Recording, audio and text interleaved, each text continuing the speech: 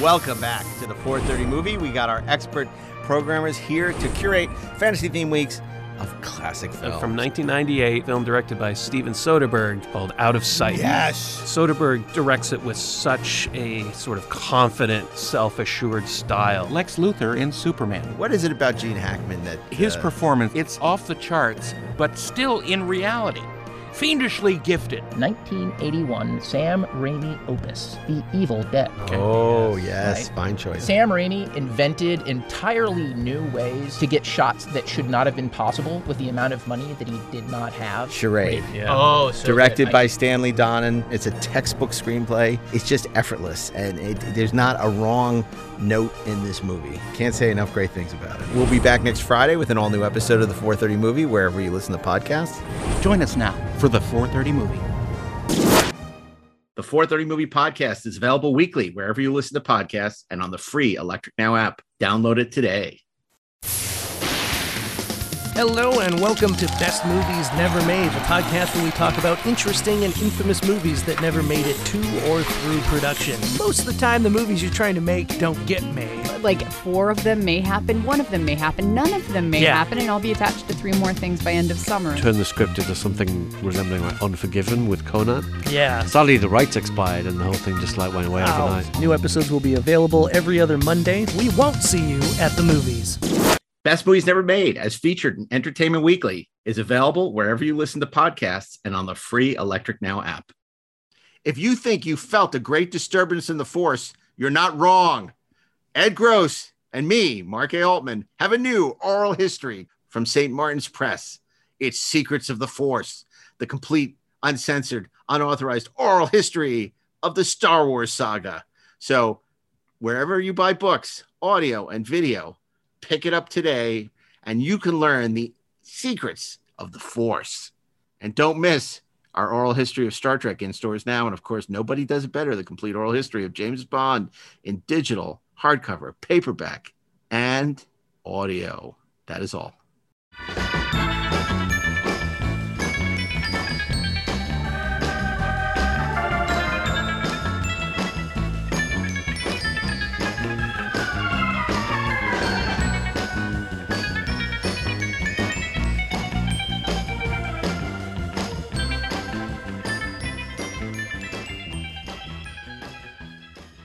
Hey, this is Mark A. Altman. And this is Darren Doctorman, and we are the Inglorious Trexperts.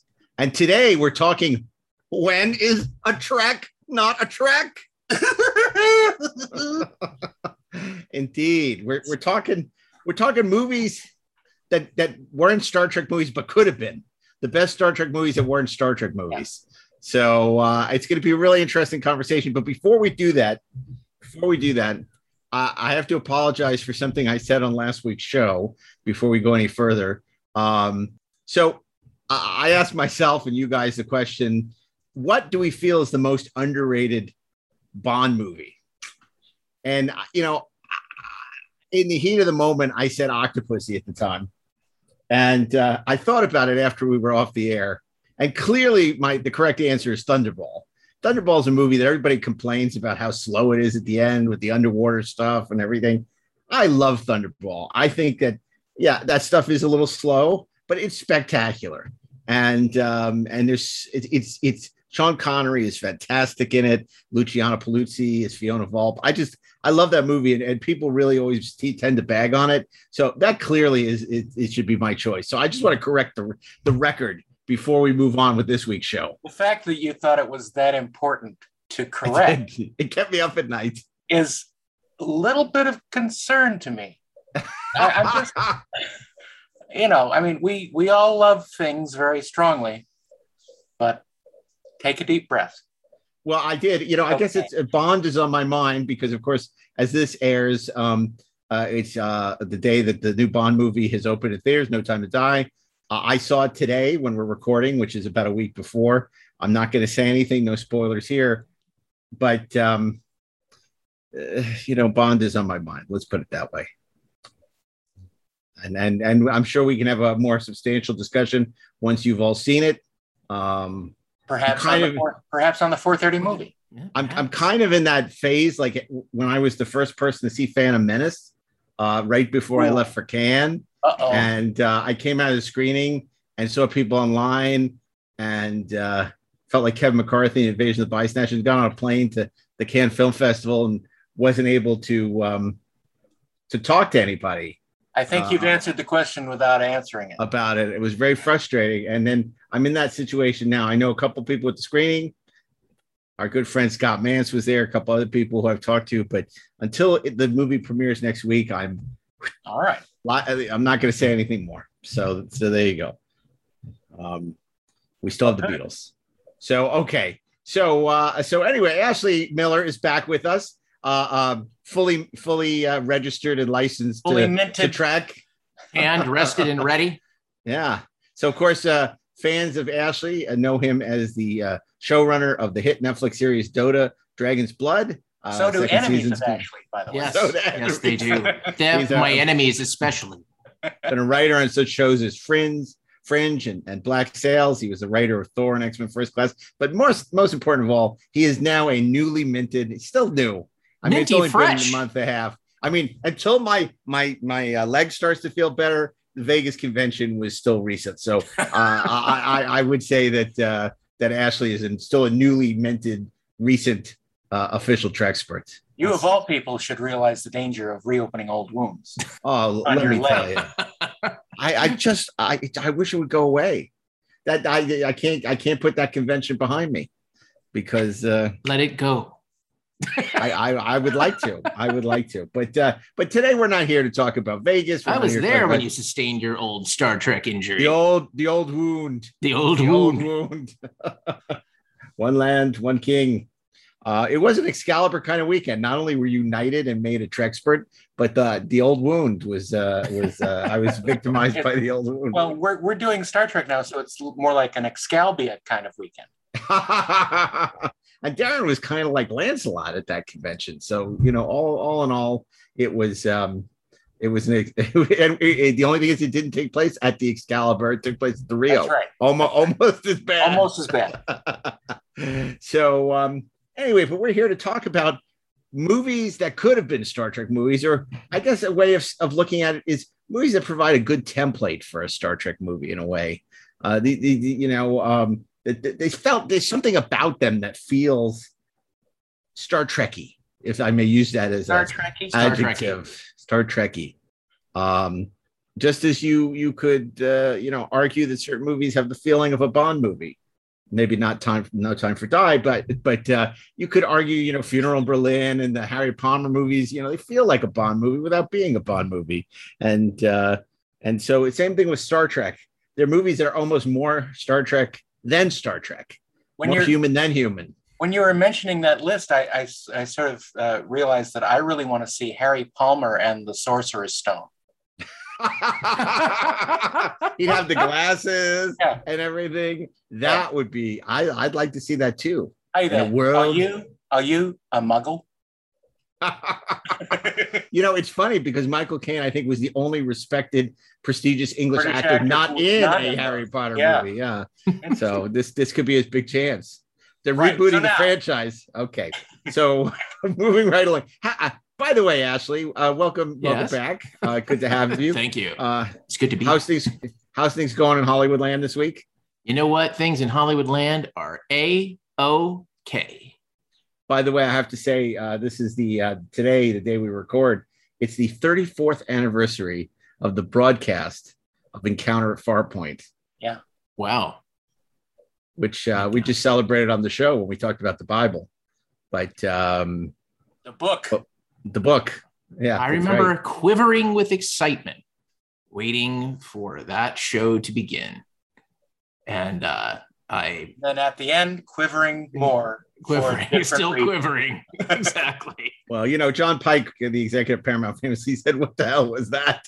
And I just watched, and I kind of felt that way after seeing it. Although after watching Naked Now the following week, I was reappraising my feelings about Farpoint. Oh, that wasn't too bad. But look, I think even at Farpoint there was a sense that the template was there for something better. Yeah. they had stuck the landing in terms of reinterpreting and extending the original series and making it feel fresh, but still keeping so much of what we loved about it. So even though Farpoint in a way was not a complete success in so many ways, it also didn't feel like, created by people who hated the franchise, who were trying to turn it into something it's not. Who were embarrassed by science fiction. Right. Or James Bond. Oh, wait. No, yes. By science fiction. Yes. So or think that an evil twin is a new idea. Yeah. I mean, and it's interesting because of course you do get that weird combination of the Gene Roddenberry Q story and then Dorothy's Farpoint Station story. It's interesting because at the time, everyone really disliked the Q story. They felt it was sort of warmed over Squire of Gothos. And it's interesting that the Q story is and Q as a character is the character that has endured all these many years. Right. It's like now you look at it as, that line where he says, I think this mission at Farpoint will provide an excellent test. I'm kind of like, it's really like, it's more of a mediocre test, but the fact that that all of that came back, that Q, the trial, all of that came back and all good things suddenly makes Encounter at Farpoint better in retrospect, at least in those scenes, right? Because then it makes the entire series feel like the test. Like, oh, okay. It's not just like the squid hug. But it's also testing us. Yes, it is. That is an excellent test of us. Yes. I was going to say exactly what you said, which is that all good things, a rising tide lifts all boats, that all good things elevates Farpoint. That Farpoint now is better in retrospect because of All Good Things. Yes. The way it utilized Farpoint, which was super clever. Yeah. I mean, All Good Things, one day I know we did an episode where we talked about best Star Trek pilots and finales. But All Good Things is really in that pantheon of great finales like Breaking Bad, like 6 Feet Under, not like The Sopranos. Yeah. It's a real testament to Brandon and Ron and Michael who did that. Anyway, so we're talking about Star Trek movies that aren't Star Trek movies. That in our sense, there's something about them. There's a quality. I guess it's a hopefulness, an optimism, a relationship between the characters, maybe even a Shakespearean quality, that an operatic quality that we feel evokes the feeling of Star Trek. So what I'd love to do is sort of hear your choices for the best Star Trek movies that aren't Star Trek movies. I'm going to start with, I was going to say Mr. Monday, Steve Belching, but he's not here. I'm going to start with Darren Dochterman, my co-host, and see what his pick is. We have not discussed this before the show, so this is all going to be a big surprise, or is it? Now, I'm going to pull a Mark Altman and give a couple I didn't select. Good idea. I know everyone expects me to choose the lovely Master and Commander, The Far Side of the World, not only because it's a great Star Trek movie, but because I worked on it. I'm not going to, however. I'll leave that to scholars. Just a broken arm, sir. You're in very good hands. 7 weeks sailing, and he happened on our exact position. Well, then perhaps he was looking for us. Damn, he was good. An act of war will cripple them. With basic repairs, we can get home as we are. We're not going home. The power of nature will threaten them. Our enemy has more than twice our guns, more than twice our numbers, and we are supposed to stop it. Torn between fulfilling his duty. Captain's not called Lucky Jack for no reason. Phantom or no, Lucky Jack will have it. And the lives of the men he commands. Steady! He must face the invincible. Fight like you, Jack. A hunter becomes the hunted. Well then, there's not a moment to lose.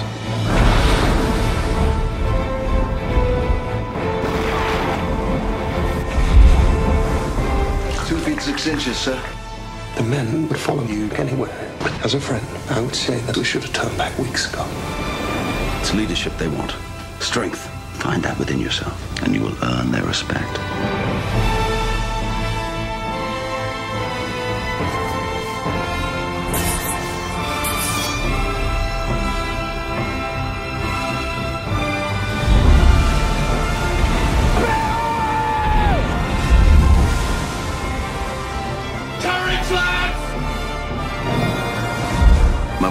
take him out of the ship. Take him on the ship. Thank you, sir. For home and for the prize! See you afterwards. Let's fly!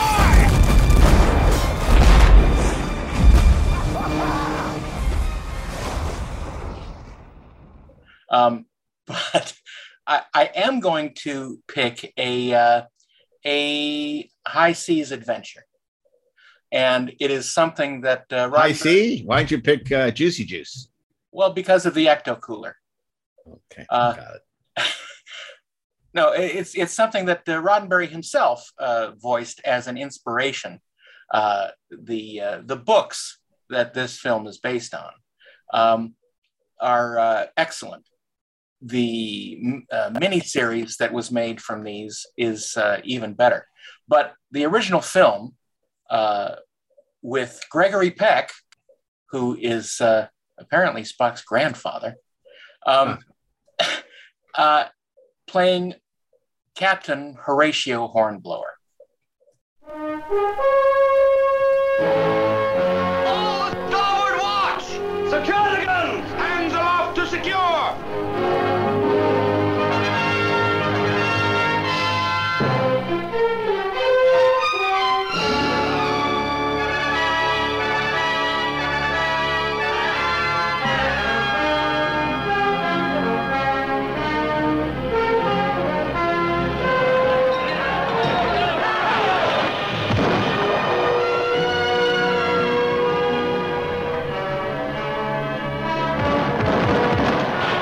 Unfurling all the romance and excitement of C.S. Forrester's mighty saga of the seas, Warner Brothers take you before the mast with the greatest naval hero of all time. In the fabulous days when iron men hurled wooden ships into mortal combat, when history hung on the slash of a sword, and only one man stood between the tyrant Bonaparte and his dream of world conquest, Captain Horatio Hornblower, who'd advance into the fury of 1,000 cannon, but retreated at the smile of one beautiful woman.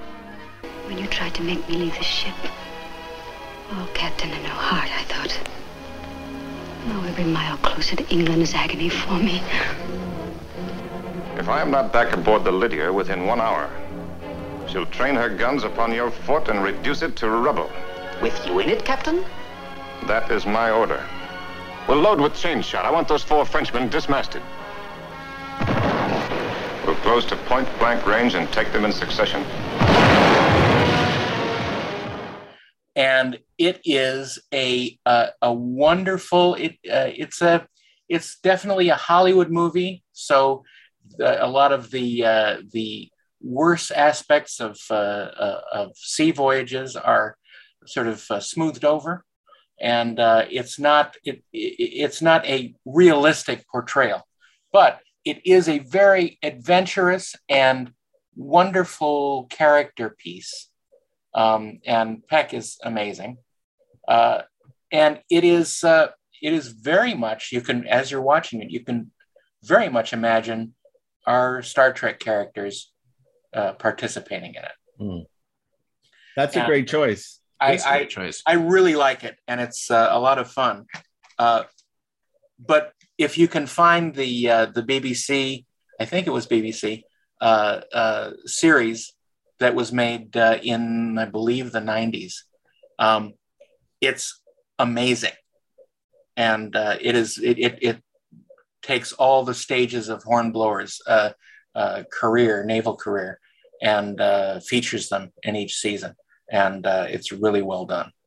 You know, it's interesting because I think, and I can't speak for what Ashley's going to say or what you may say in the future, that as much as people call Star Trek Wagon Train to the Stars, and Star Trek was dramatically influenced by TV Westerns, really the movies that we're going to see that influence Star Trek or that could be Star Trek are mostly ocean movies, not just naval movies, sub movies.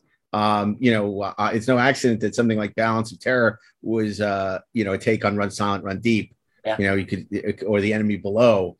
So I think it's interesting that it really is these sort of naval movies and sub movies. And, you mentioned Master Commander. I'm sure we're going to talk about that more so than the Westerns. I don't even think that there are a lot of Westerns that come to mind where I think that feels like Star Trek to me. Only in the fact that Westerns usually had a very moral core to them. Mm-hmm. And that the main characters usually were, at least the earlier ones, that the characters had a very moral center to them, and they did things based on a code. Come back, Spock. Yes, come back. Plus, they were about, some of them were, but not all of them, but very often, especially when you're talking about Wagon Train, is about going somewhere, right? Yeah. It's going into the frontier. Going into the frontier, going out like into the unknown, and it's dangerous. And like the only thing that you have to rely on, the only thing that you do know are the people who are making the journey with you. And how you experience that together, forms the heart of the drama. So, I, by the way, completely agree that most of the influences, I think, on, at least in terms of, how we think about Star Trek stories, like specific beats and stories, probably come from like these movies that are about the sea, right? Like some of which, like you named, that were gonna be Tuesday, but I think that it is not unfair to say that Gene was correct when he said it was Wagon Train to the Stars. That those things were, I think, a real intangible influence on what Star Trek became. Yeah, and Star Trek 2, for instance, isn't just influenced by Hornblower, but it's also really influenced, obviously, by Moby Dick. So Absolutely. Again, a little too much. So I guess in a way, the real animated version of Star Trek is Octonauts. Yeah, the Octonauts movie. Yeah, dude. There's a Wednesday. Yeah, it's funny because you look at something like The Searchers, which is a movie, a John Ford movie I obviously really like, and I think it would make a fabulous. There's a sci-fi version of it, but there's probably not a Star Trek version of it. There was on Deep Space Nine. I think it was Melora. I could be wrong. No, it wasn't Melora. It was crap.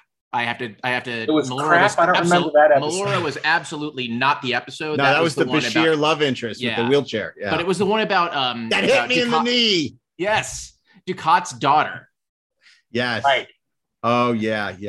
That's right. Well, Ira Bear is such a huge fan of old movies, classic movies, I should say. I don't believe in old movies, classic movies, classics, and classics. And so it's not surprising. We're gonna be classics someday.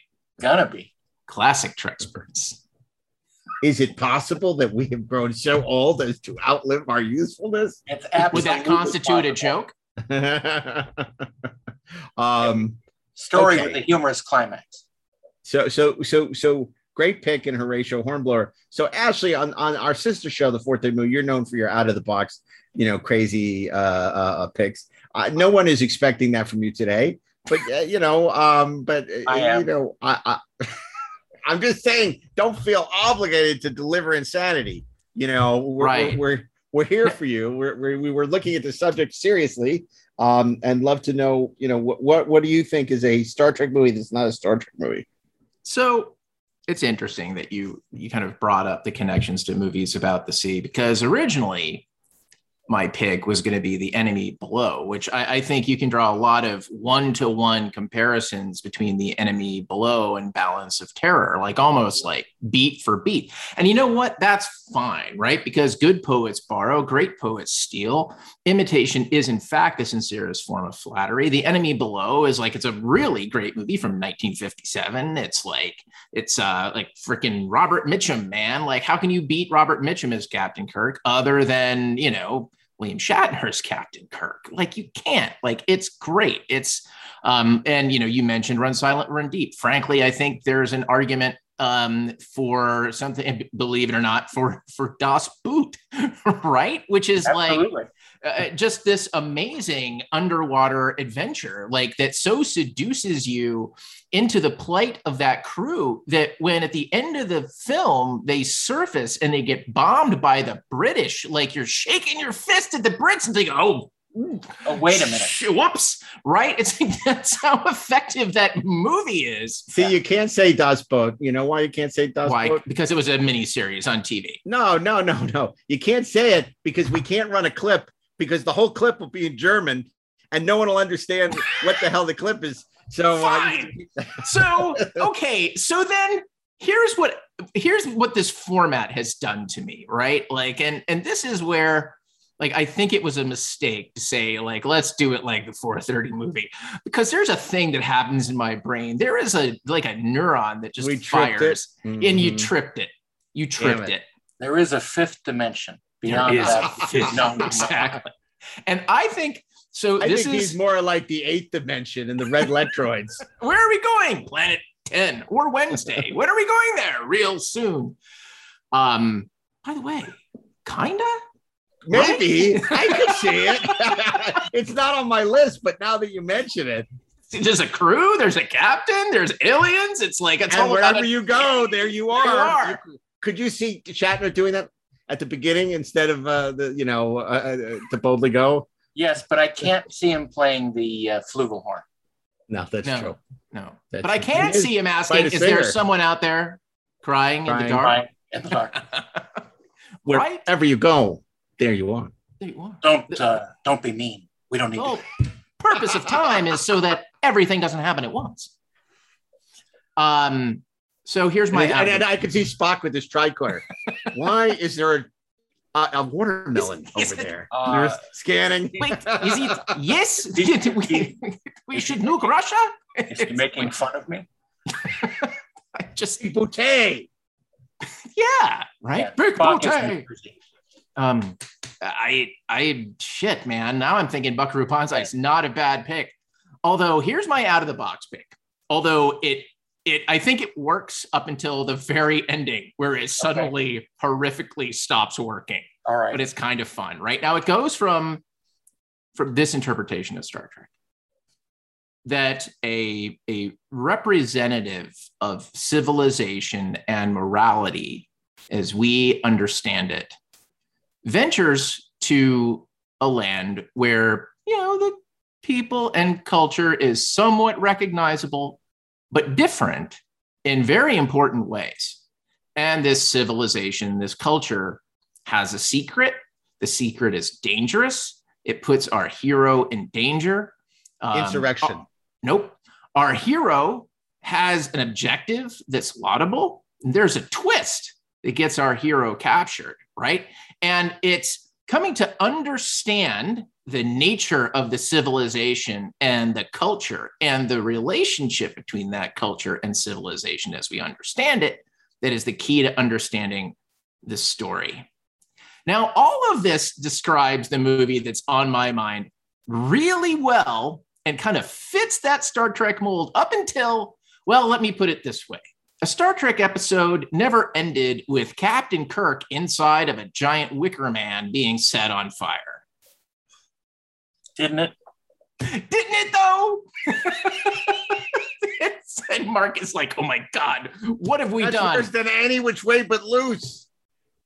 Every Which Way But Loose. Yeah, whatever. Right. I didn't pick Any Which Way You Can. I just want everybody to understand that. But isn't that fascinating? Right now, for the record, that was not my pick until you mentioned The Enemy Below. I just felt like that was going to be my interesting discussion followed by my pick. But now my pick was kind of taken, and that became the interesting discussion. But look, in a more serious way of looking at it, right? It's like, why doesn't that fit the template? And the reason why is that, look, there's a lot of things that track, that make sense, right? Edward Woodward is the representative of law and order. The equalizer.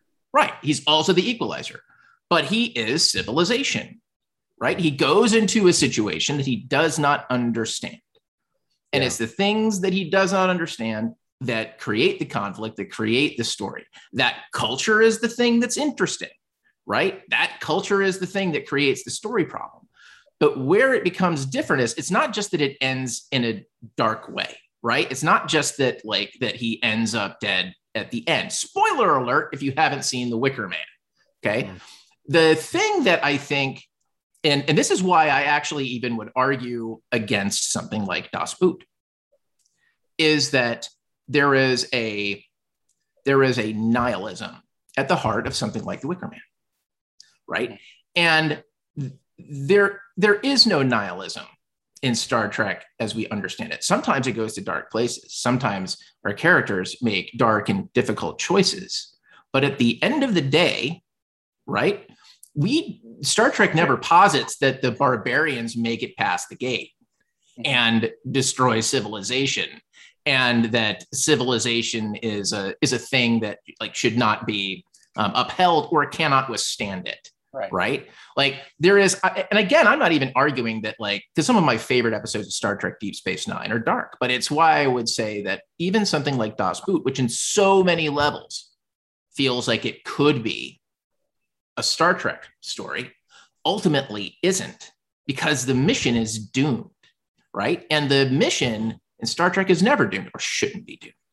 I mean, I realize that there are Star Trek series that are entirely based on the premise that the mission is doomed, but maybe they shouldn't be. So the truth of the matter is, if I were going to pick a submarine movie, right, I would go for something more like The Hunt for Red October. The most brilliant commander in the Soviet Navy. Ramey has trained most of their officer corps. He's nearly a legend in the submarine community. The most deadly submarine ever built. This thing could park a couple of 100 warheads off Washington. Nobody'd know a thing about it until it was all over. And once more, we play our dangerous game with our old adversaries, the American Navy. His plan is a mystery. A man with your responsibilities reading about the end of the world. Apparently, he has suffered a kind of nervous breakdown in which he announced his intention to fire his missiles on the United States. He wants us to help you hunt him down, kill him. Open the outer doors, firing point procedures. We sail into history. I'm going to blow him right to Mars. Ramius might be trying to defect. You're just an analyst. What can you possibly know what goes on in his mind? I'll give you 3 days to prove your theory correct. I am not field personnel. I am only an analyst. You're perfect. I'm expendable. He's defecting. You willing to bet your life on that? From the best-selling novel by Tom Clancy. From the director of Die Hard. Give this man a chance. My orders are specific. Battle stations. Sean Connery, Alec Baldwin, James Earl Jones, Scott Glenn, Sam Neill. The Hunt for Red October. Right? Mm-hmm. Yep. Mm-hmm. Because that is a movie where we go into the unknown, right? Like where we meet our enemy, where we befriend our enemy, where we realize that we have more in common with them than we ever knew. And that together, you know, we solve a problem, and there is excitement, there is action, right? There are real stakes, and it feels big. You know, it's just, and to me, well, like, you know, I mean, in a way, Next Generation did that with The Defector, where right. James Sloyan plays a Romulan defector who's defecting to the Federation, but they're not sure if he's really defecting or not. Obviously, right. It's done on a much smaller scale because, right. you know, it's a $1.5 million show. Right. You know, that had to take place mostly on the ship. But you could compare that, I think, to Hunt for Red October. Yeah, I mean, go ahead. It brings up this secondary question that is, you know, not when a show is like Star Trek. It's a story that we would like to see as a Star Trek. Exactly. And I think there are a lot of those that we would like to see, and maybe we can talk about that a little later. Yeah. You sound like in Trouble with Tribbles, something we want to see as Star Trek. I'm not saying your movie is. I'm not Star saying your Trek. movie sucks. But yeah, that's a really good point, Darren. You know, it's interesting because you talk about the idea that, you know, there are times where Star Trek did what a lot of shows did back in the 60s, which is rip off a popular movie. Sure. And the original series obviously did it so well in Bounds of Terror with the Enemy Below. They did it really well in the Galileo 7, where they ripped off sort of Flight of the Phoenix, right. You know, which I compare to something like Battlestar Galactica 1978, full disclosure, a show that I love, but it did things like Fire in Space, which was a ripoff of Towering Inferno. In fact, it even used footage from the Towering Inferno, which is awful, right? It's just awful. I mean, even Gun on Ice Planet Zero, which is kind of fun, is basically doing Guns of Navarone. And the problem is Guns of Navarone doesn't make any sense in space. Yeah. Where you can go in any direction and there's a giant gun that's going to shoot down the fleet. You have one gun. Between these, pass between these planets where the gun will shoot you down. There's no way to go around it. It's like, oh my gosh. No, because it will ravish all. Yeah, the Ravish All pulsar. It's called a pulsar. I don't know why that is. Is it? Yeah, maybe. Yeah. I don't remember. Yeah, the Ravish All. Dan O'Hurley, though. It was Howard Hughes' favorite episode. He would. Now you're talking about Ice Station. You're talking about memories. But the thing is, it's funny you say that because I had a pick for my pick, and during the course of our conversation, I said, "No, I'm going to go with Ice Station Zebra." So it's funny you bring that up because Ice Station Zebra was largely adapted the Alistair McLean story, adapted by Patty Chayefsky. So it takes this kind of potboiler espionage thriller and elevates it with this incredible dialogue, Patty Chayefsky-esque dialogue. So, and then you have Patrick McGoohan, who's so good in it, and Rock Hudson basically doing a Shatner-esque Kirk kind of captain, or maybe Pike. He's sort of a combination of Pike and Kirk. Beneath the waters of the North Atlantic, the American nuclear submarine Tigerfish 3 begins its voyage to the Arctic camp. Their destination, a secret outpost at the top of the world. Ice Station Zebra. Take her up.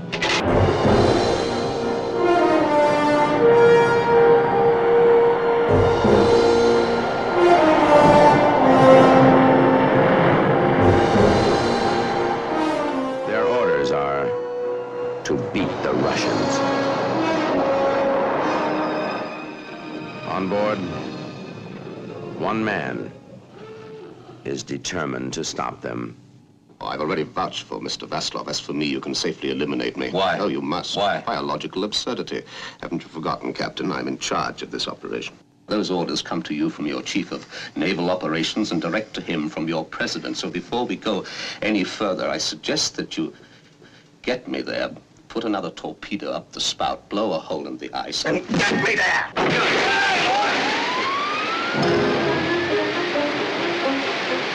Give me some life! Move it to there! Move it! Move it! I can't hold this much longer. We've got to!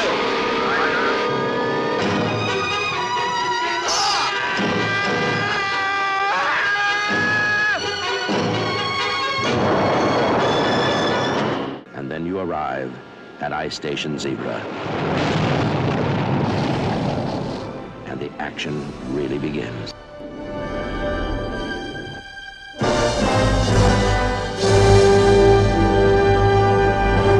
But nice Ice Station you got here, Mr. Pike. but McGoohan, who you're not sure exactly, he's a mysterious, enigmatic figure. Patrick Maglowan.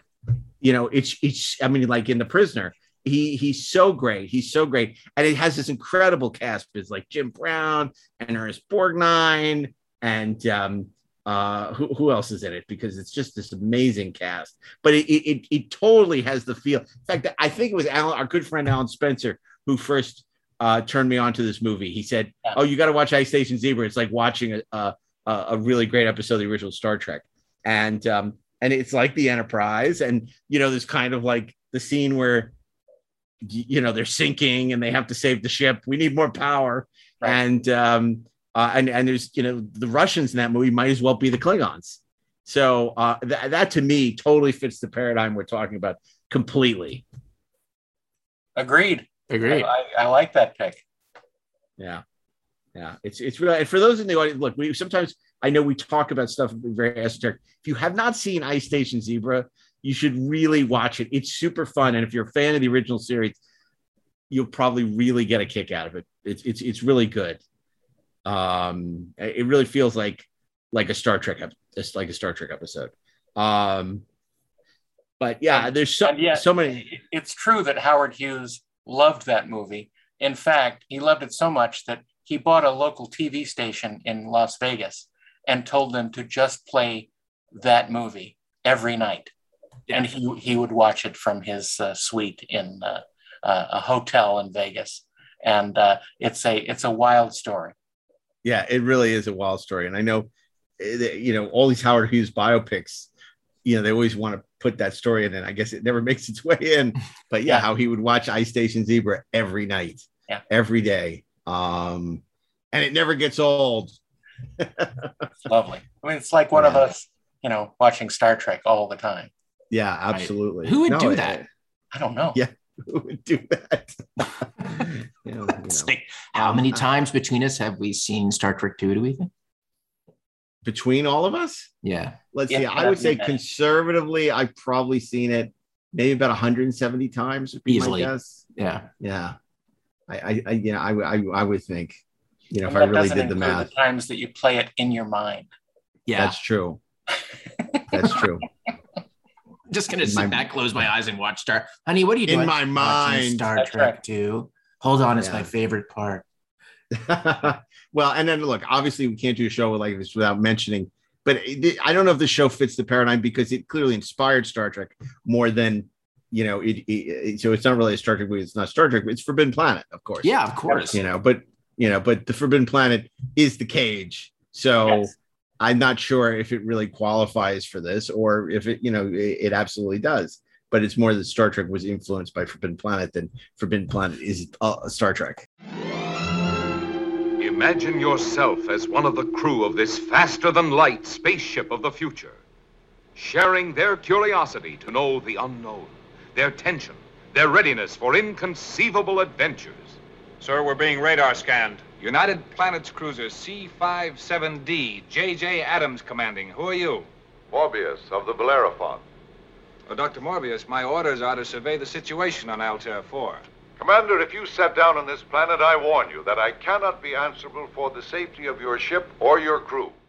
Well, it's certainly a Star Trekian story that is not Star Trek. I like to think of it as taking place in the Star Trek universe. That's interesting. But I mean, I don't disagree. I'm just saying that, Yeah, that's interesting. I love the idea of it taking place in the Star Trek universe. Whereas, by the same token, right? Like, just to kind of, this is like the thought experiment to kind of to differentiate like Forbidden Planet, kind of what makes that feel Star Trekian. I would never accuse 2001 of being Star Trek. Right. It's like, because, and I mean, and look, my I nearly like it feelings about it are on record, but it's not the same. It doesn't have the same humanist interest. Yeah. It's not about characters. It's about humanity. Right. Yes. Right. It's the focus of it. Yeah. But that's why people would compare the motion picture to 2001 because it's about big ideas. But even though it's motion picture is more about character than 2001. 100%. I think I mean, I don't know if there's been any discussions on this podcast about Star Trek: The Motion Picture, but I think that we you mean the Secret Project? Right. Yeah, the Secret Project. But that we could all agree that our favorite stuff in that movie is like all the character shit. Absolutely. So, I mean, okay. I stand corrected. I'd like to bring up something if we don't just to throw this out. It's not a movie. It is a miniseries from 1977, Shogun. Shogun, James Clavell's #1 international bestseller. Shogun, the Emmy Award-winning television masterpiece.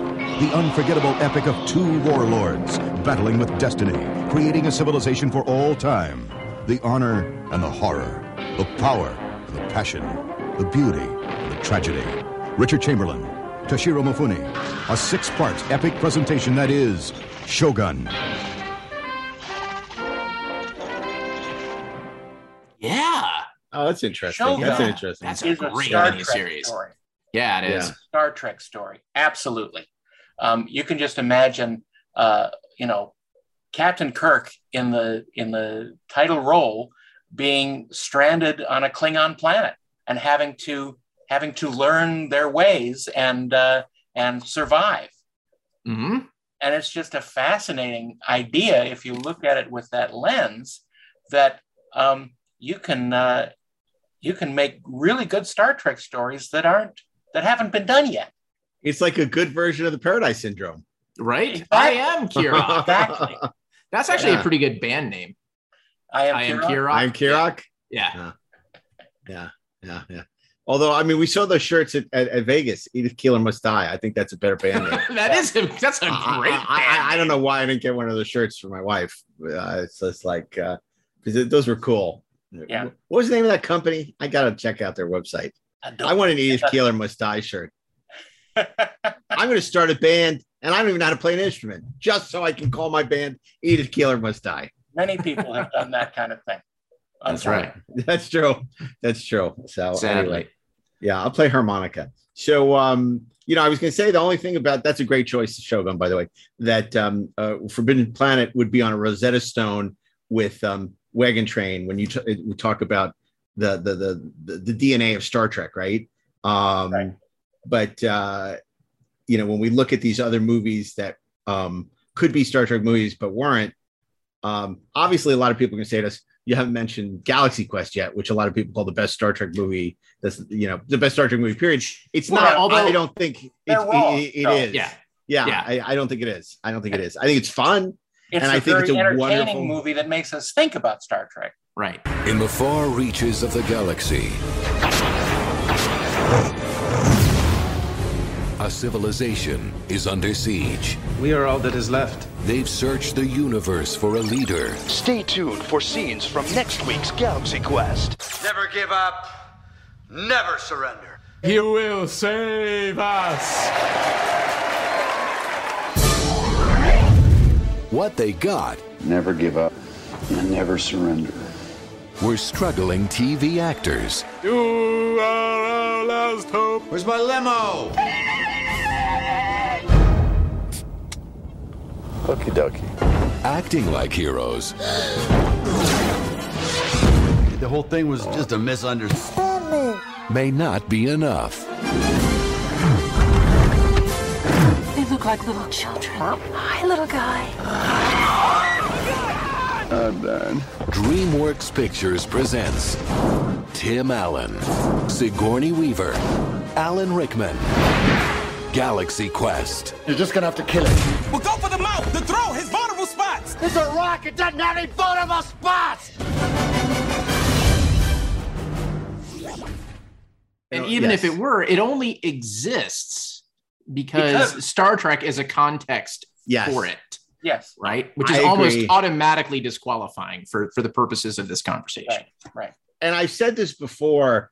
If anything, to me, it evokes the memories of this wonderful short story from Star Trek New Voyages from the 70s called Voyage to a Small Planet Revisited, which is about William Shatner and Leonard Nimoy and DeForest Kelley finding themselves on the real Enterprise.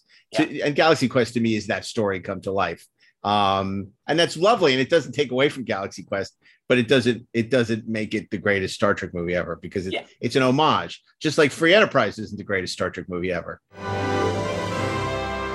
Since Mark was a boy, and since Robert was a boy, they've worshipped one man. The Laurence Olivier of the airways. What are you doing here? I'm one of the top 10 imaginary friends kids have, just behind John Travolta, Reggie Jackson, and Farrah Fawcett Majors. But... oh my God. They're about to discover... make a big scene.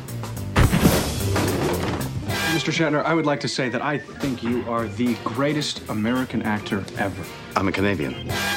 That their lifelong hero... I've got an idea. ...is definitely not of this world. It's a musical version of Julius Caesar.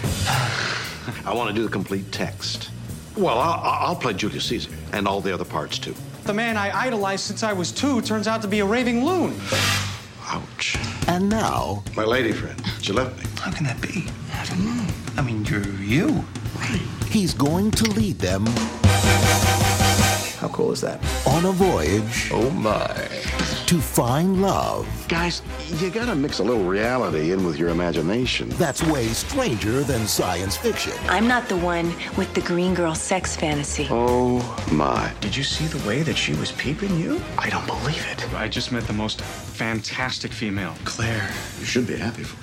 When Spock got infected by the spores and fell in love with Leela Kalomi, he was happy too. But Kirk fought him, made him resist. Yeah, whatever.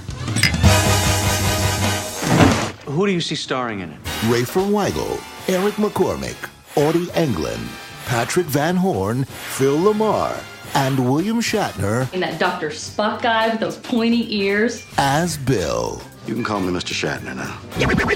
No tears for Caesar. The evil that men do lives after them. The good is often interred with their bones. No one will ever believe this. Free Enterprise. Love long and party. Dance with the captain. Oh, yeah. It's an homage to Star Trek that people love, and I thank you for it. I think it's a tribute to Bill Shatner. It's and a celebration of Star Trek. Yeah, but it's not a Star Trek movie. Right. The sequel would have been, but but yeah. So and again, it's an important distinction. Yeah, no, I agree, and I deeply, deeply appreciate when people come up to me and say, "Oh, it's my favorite Star Trek movie." But yeah, I don't think it is a Star Trek movie. I think it's something else entirely. Yeah. But that's not a bad thing. No, not at all. I was just thinking of more of a Western that could absolutely be in the Star Trek vein. 1939's John Ford film Stagecoach. What fascinating stories there were in the life of the stagecoach, and in the lives of its courageous passengers who found romance in danger and understanding in strange companionships. From the adventures of these American frontier characters, John Ford has created a truly great motion picture, Stagecoach, a drama as forceful and as true as The Informer, and as gripping as The Hurricane. Yeah, that's true. true. Yeah, I could see that. Because I could see that. Here we are, a small group of people who are out of their element, traveling to a strange place via a manner that they are not familiar with, and there are a couple of learned and experienced people to help them through this. But transposing that into a Star Trek format would be amazing. Have everybody on a shuttle.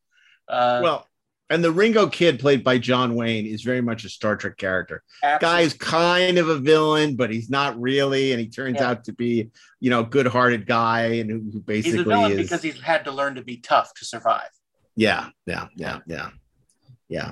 But Stagecoach is so much fun, and again, a movie that a lot of our audience may not have seen. Absolutely. And you have a chance. There's a beautiful Criterion Blu-ray of it. I think it plays the Criterion. I think it may be on HBO Max under their Criterion or TCM hub. But it's a terrific, fun, delightful. Of course, we're talking about the original, not the remake. Right. Here's one that's maybe out of the box in a different direction than I normally go. It's me, right? That I think is. It's not, the story is not a Star Trek story, but it's the kind of premise that I think would fit comfortably in Star Trek. And I think maybe actually did, now that I think about it, but primarily as a Next Generation episode. Mm-hmm. The Truman Show. Oh, that's interesting. I could kind of see that. I mean, if you sort of imagine Future Imperfect as a version of the Truman Show, right? Or it's Riker thinks that he's in the future, but really he's just being observed, and it's all just this reality that's constructed around. There's a version of that I think is maybe interesting. But even if it weren't, right? I just find that I don't know how in a strange way, The Cage is almost like that. Yeah, true. And that Enterprise episode, Observer Effect, where the Organians are monitoring humanity on the Enterprise. Not that I'm holding it up as a great episode or anything, but, I could see how I could see how the Truman Show potentially, could be, and it has that idea in Star Trek in a way that true love will transcend everything. The woman who tried to warn Truman and then eventually reunites with him. And it's a mind bender, and even there's no one who's really evil in that. Even Ed Harris, I think, thinks he's doing good. Mm-hmm. So, as Rob would say, they're only antagonists, no villains. Right. I think that what is true for so many of these picks we have is that it's not necessarily the story or the settings, but it's the quality of the characters that make it, connect to Star Trek, because the Star Trek that we love has these quality characters, and they have depth, and they have consistency, and they have traits that are laudable. That's why my favorite Star Trek movie of the 90s is Crimson Tide, which to me is totally a Star Trek. And in fact, it even references Star Trek with them talking about, Denzel Washington telling, he needs more power to be like Scotty, in some dialogue that was actually written by Quentin Tarantino, who did an uncredited polish on the film. But the sort of two men at loggerheads of Denzel and Gene Hackman, and they're both right and they're both wrong. It makes it, to me, a really, really Star Trekian conceit. And obviously, the sub action and everything that's at stake, it has the stakes, the operatic stakes of, global Armageddon that Star Trek often had. To me, Crimson Tide, and also great dialogue, great acting. It's a terrific movie that doesn't get the love now that it should, because I think it's largely overshadowed by Hunt for Red October, which is also a terrific movie. But I love Crimson Tide. It's my favorite Tony Scott movie. As you no doubt heard, my XO has appendicitis. Your name was at the top of the list. Well, that's good to know, sir. It was a short list.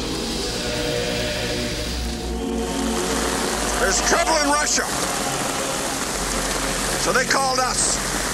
And we're going over there and bringing the most lethal killing machine ever devised. The last time we hit this state of emergency was 32 and a half years ago during the Cuban Missile Crisis. So this is what it's all about, gentlemen. It's what we train for. Submerge the ship. Diving officer, submerge the ship. Make your depth 150 feet. On the 1MC. Dive. This year, we have a properly formatted emergency action message from National Command Authority. What we've always known. Bravo, Echo, Charlie, Alpha. Becomes what we've always feared. Gentlemen, this is the captain. Russian rebels have threatened to launch against our country and are fueling right now. This is not a drill.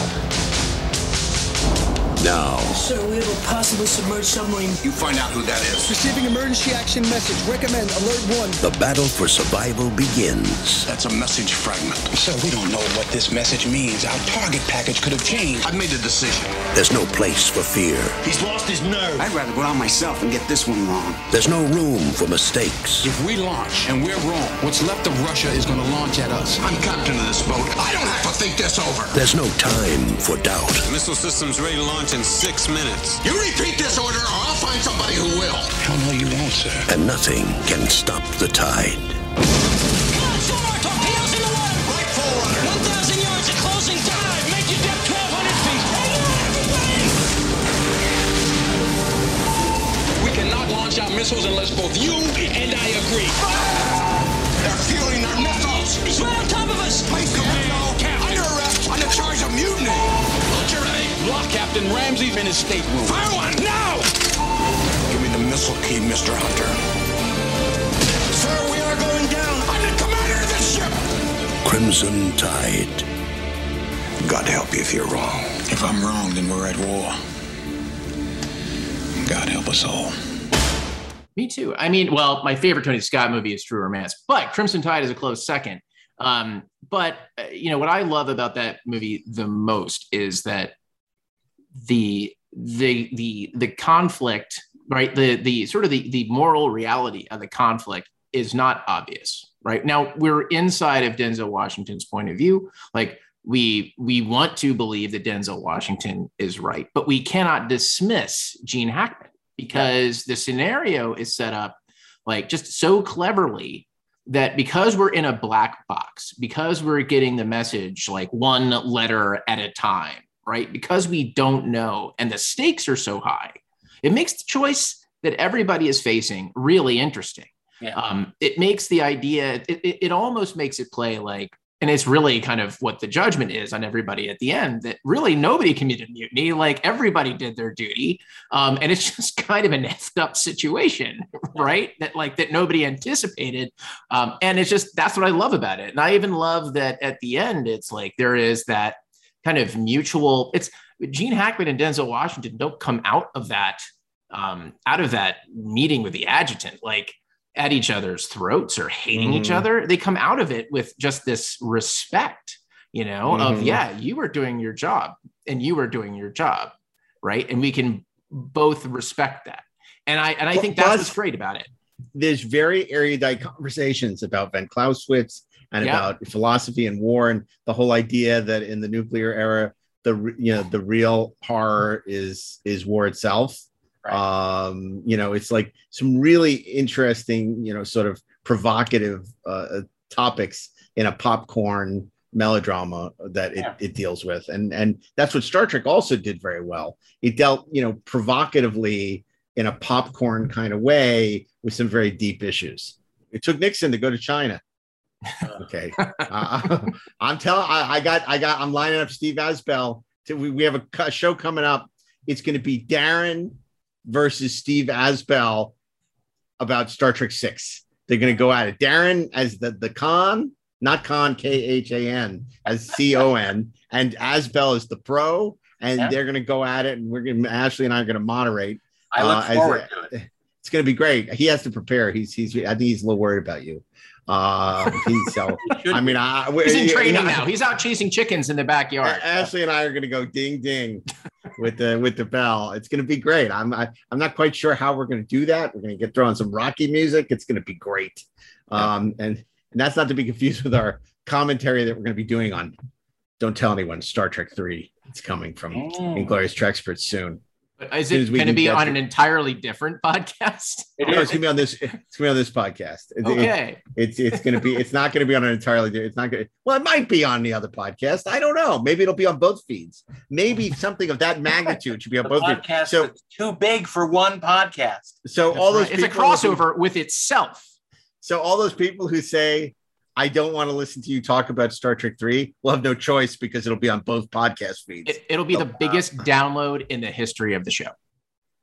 I don't know. We've had some pretty huge shows. So. You know what? It might be a good idea to put half of it on here and half of it on. Then they realize it's an entirely different podcast. That's a clever idea. That's a great idea. You're a sorcerer, that one. By the way, I would be remiss if I didn't mention, of course, and you guys will laugh. This is for talking about a Star Trek wannabe or Star Trek movie, Destination Moonbase Alpha. The moon has become a vast, complex space station. Suddenly, frightened, blasted out of Earth orbit, destined to journey forever, deeper and deeper into the unknown.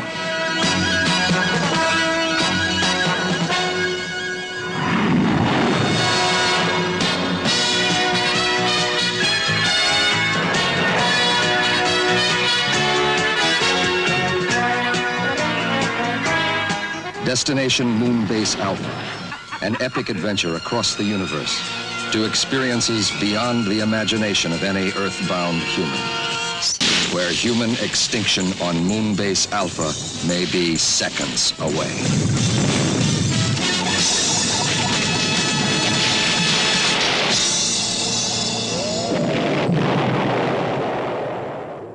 Which is the movie version of Bringers of Wonder from Space 1999. And if ever there was a wannabe Star Trek, it was Space 1999 season 2 under the aegis of Fred Freiberger. That's right. Trying to get it right again and failing again. Well, yeah. I'm not out there to defend season 2 of Space 1999, but I enjoyed it. But I completely understand those that believe the opposite. It had great spaceships, lasers. Yeah. The new music from Derek Wadsworth was great too. I mean, you had the Barry Gray music, which was awesome in the first season. Then the second season, you had Derek Wadsworth, and the music was awesome. Yeah. By the way, I'm going to give you a little spoiler for No Time to Die. The Hans Zimmer score, awesome. One of the few good things about it. Cool. Yeah, the Hans Zimmer score is great, and he uses a couple of key Bond themes beyond the main title theme, which is which is great. So I'm not going to say anything more about that. Thank you. But a Destination Moonbase Alpha, as I said on our sister show, 4:30 movie, also one of the great one sheets, gorgeous one sheet for Destination Moonbase Alpha. Got big letters on it. So it's like also Star Trek movies have nice one sheets. Well, some of them. Yeah. Some of them. Most of them do. Like the motion picture and the Bob Peak version of Star Trek 2. Yeah. And Star Trek Insurrection? No. You know what? I don't think any of the other. I think that's kind of it, isn't it?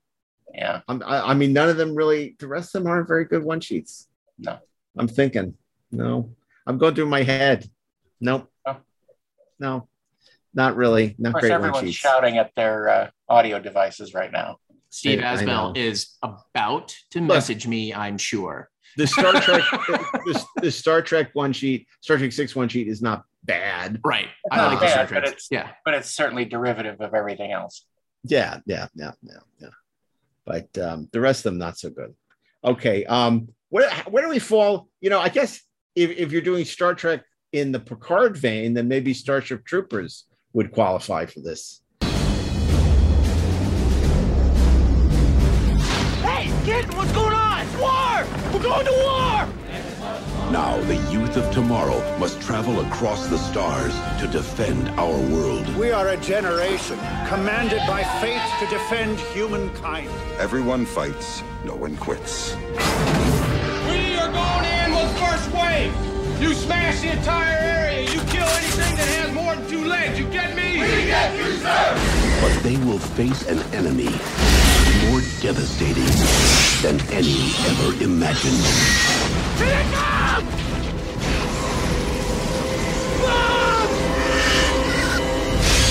Incoming! TriStar Pictures takes you to the front lines of the next frontier. Kill them all! Starship Troopers.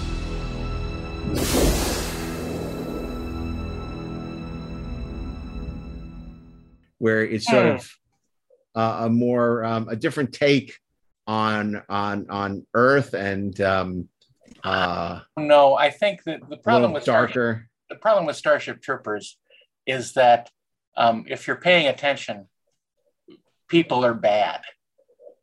Well, that's what I'm saying. That's why, in Picard, that Federation's kind of bad, right? They're kind of not yet.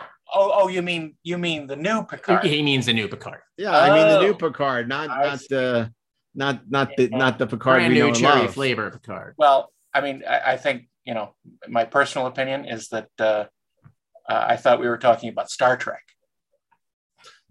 Ouch, Okay. girlfriend. Wow. Okay, so well, then, on that note, look, we talk. that's Hey, we're lovers. needle scratch. We're lovers, not we're lovers, not haters on the right, show. we So are. we're gonna move on I love to shows that stuff are we Star love. Trek. Well, there was my pick when the 4:30 movie did the actual movies that aren't Star Trek movies. Right. Yeah. I believe my pick was Guardians of the Galaxy, and I would stand by that.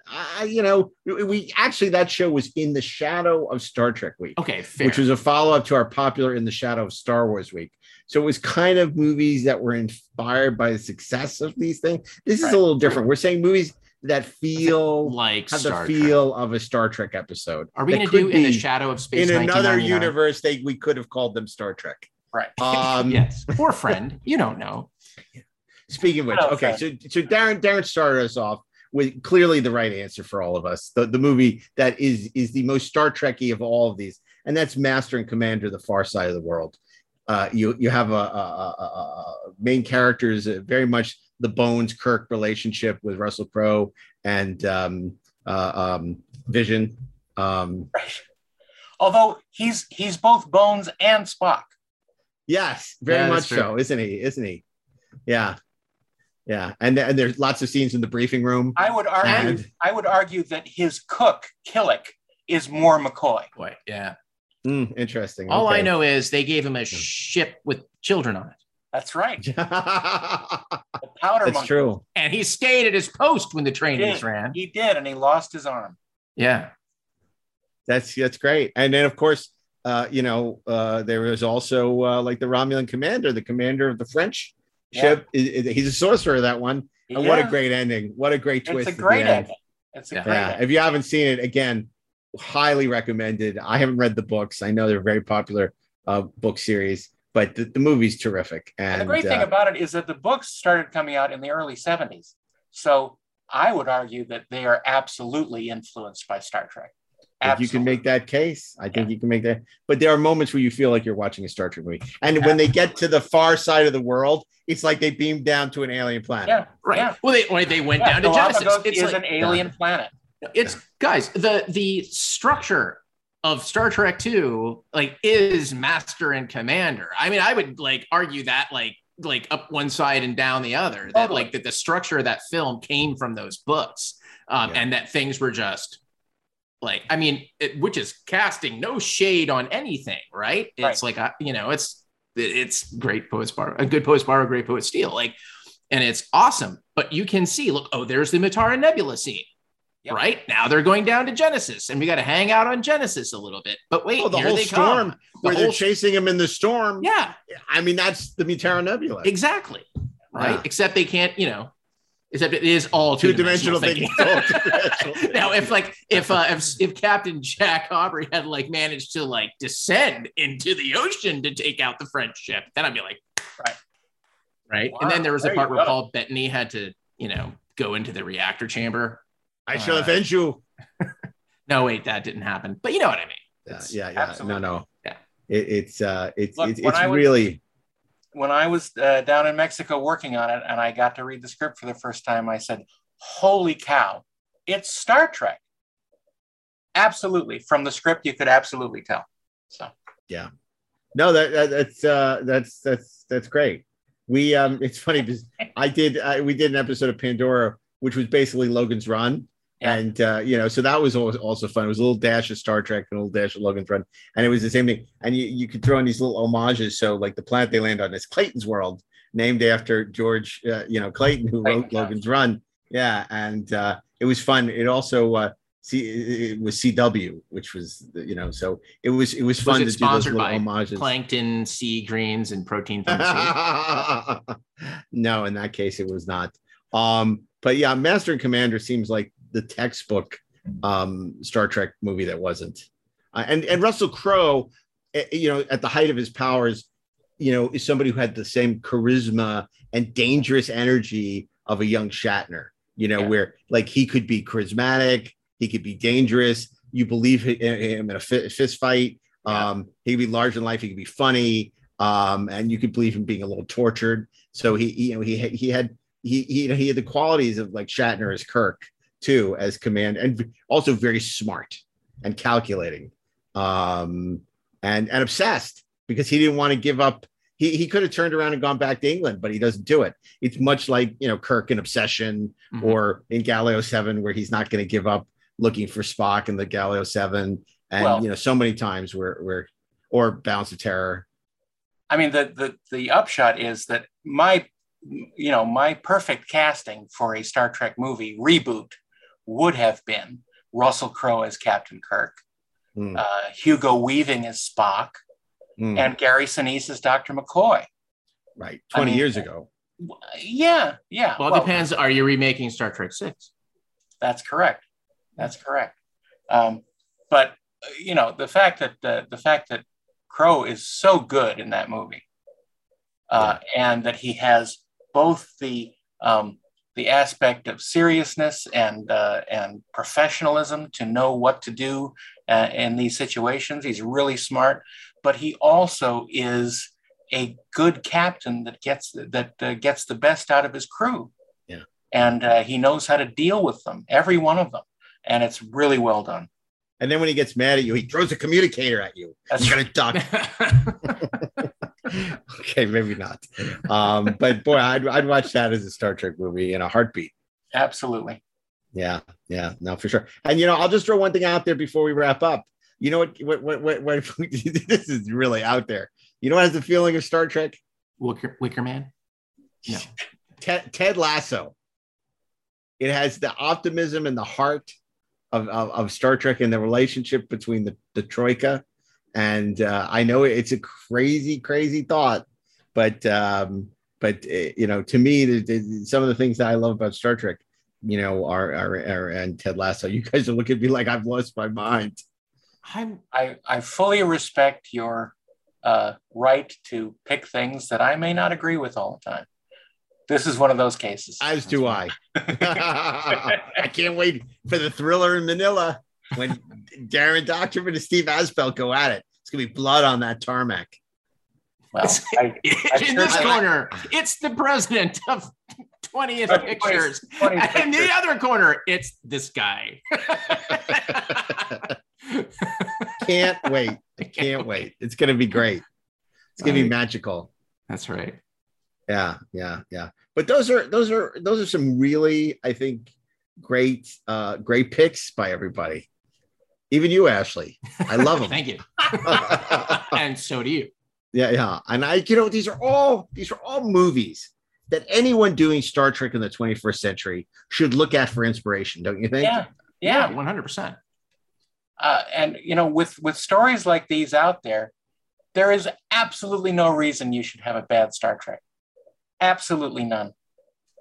And if you're doing Galactica, you should look at 0 Hour. That's correct. Yeah. Okay. Well, this is great. This is a really interesting show as always, and thank you, gentlemen, for whatever it is we do.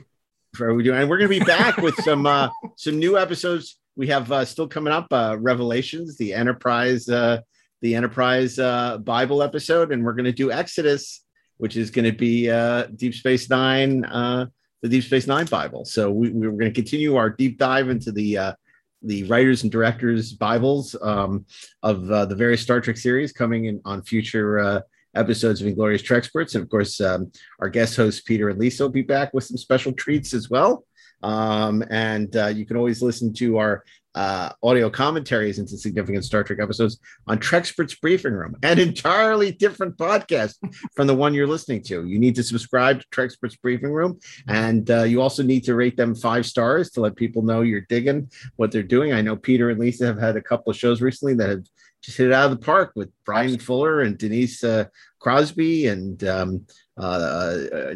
Professor Muhammad Noor.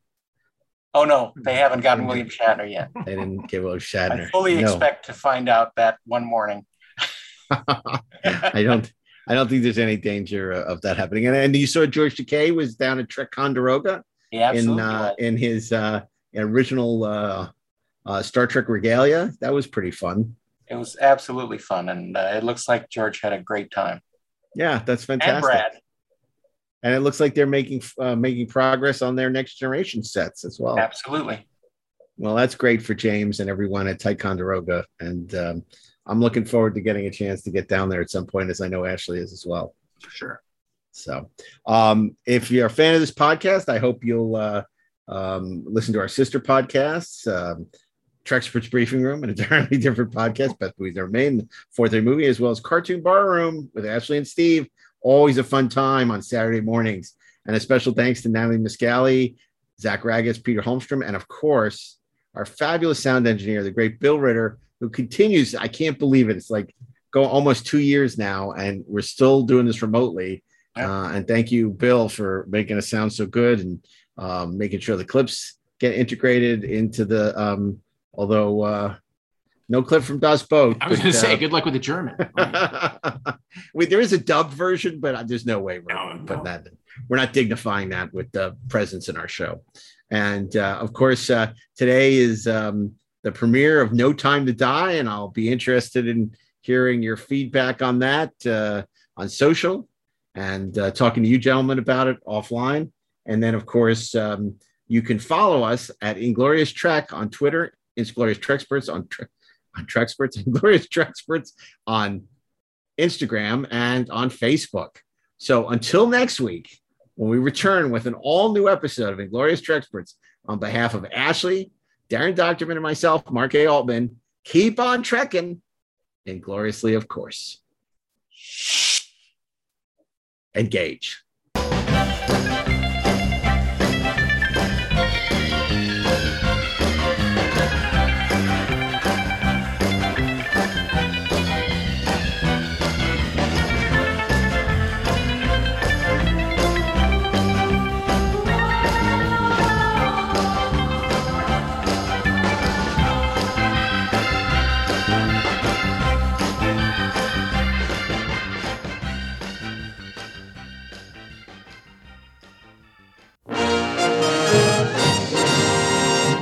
You're listening to the Electric Surge Network.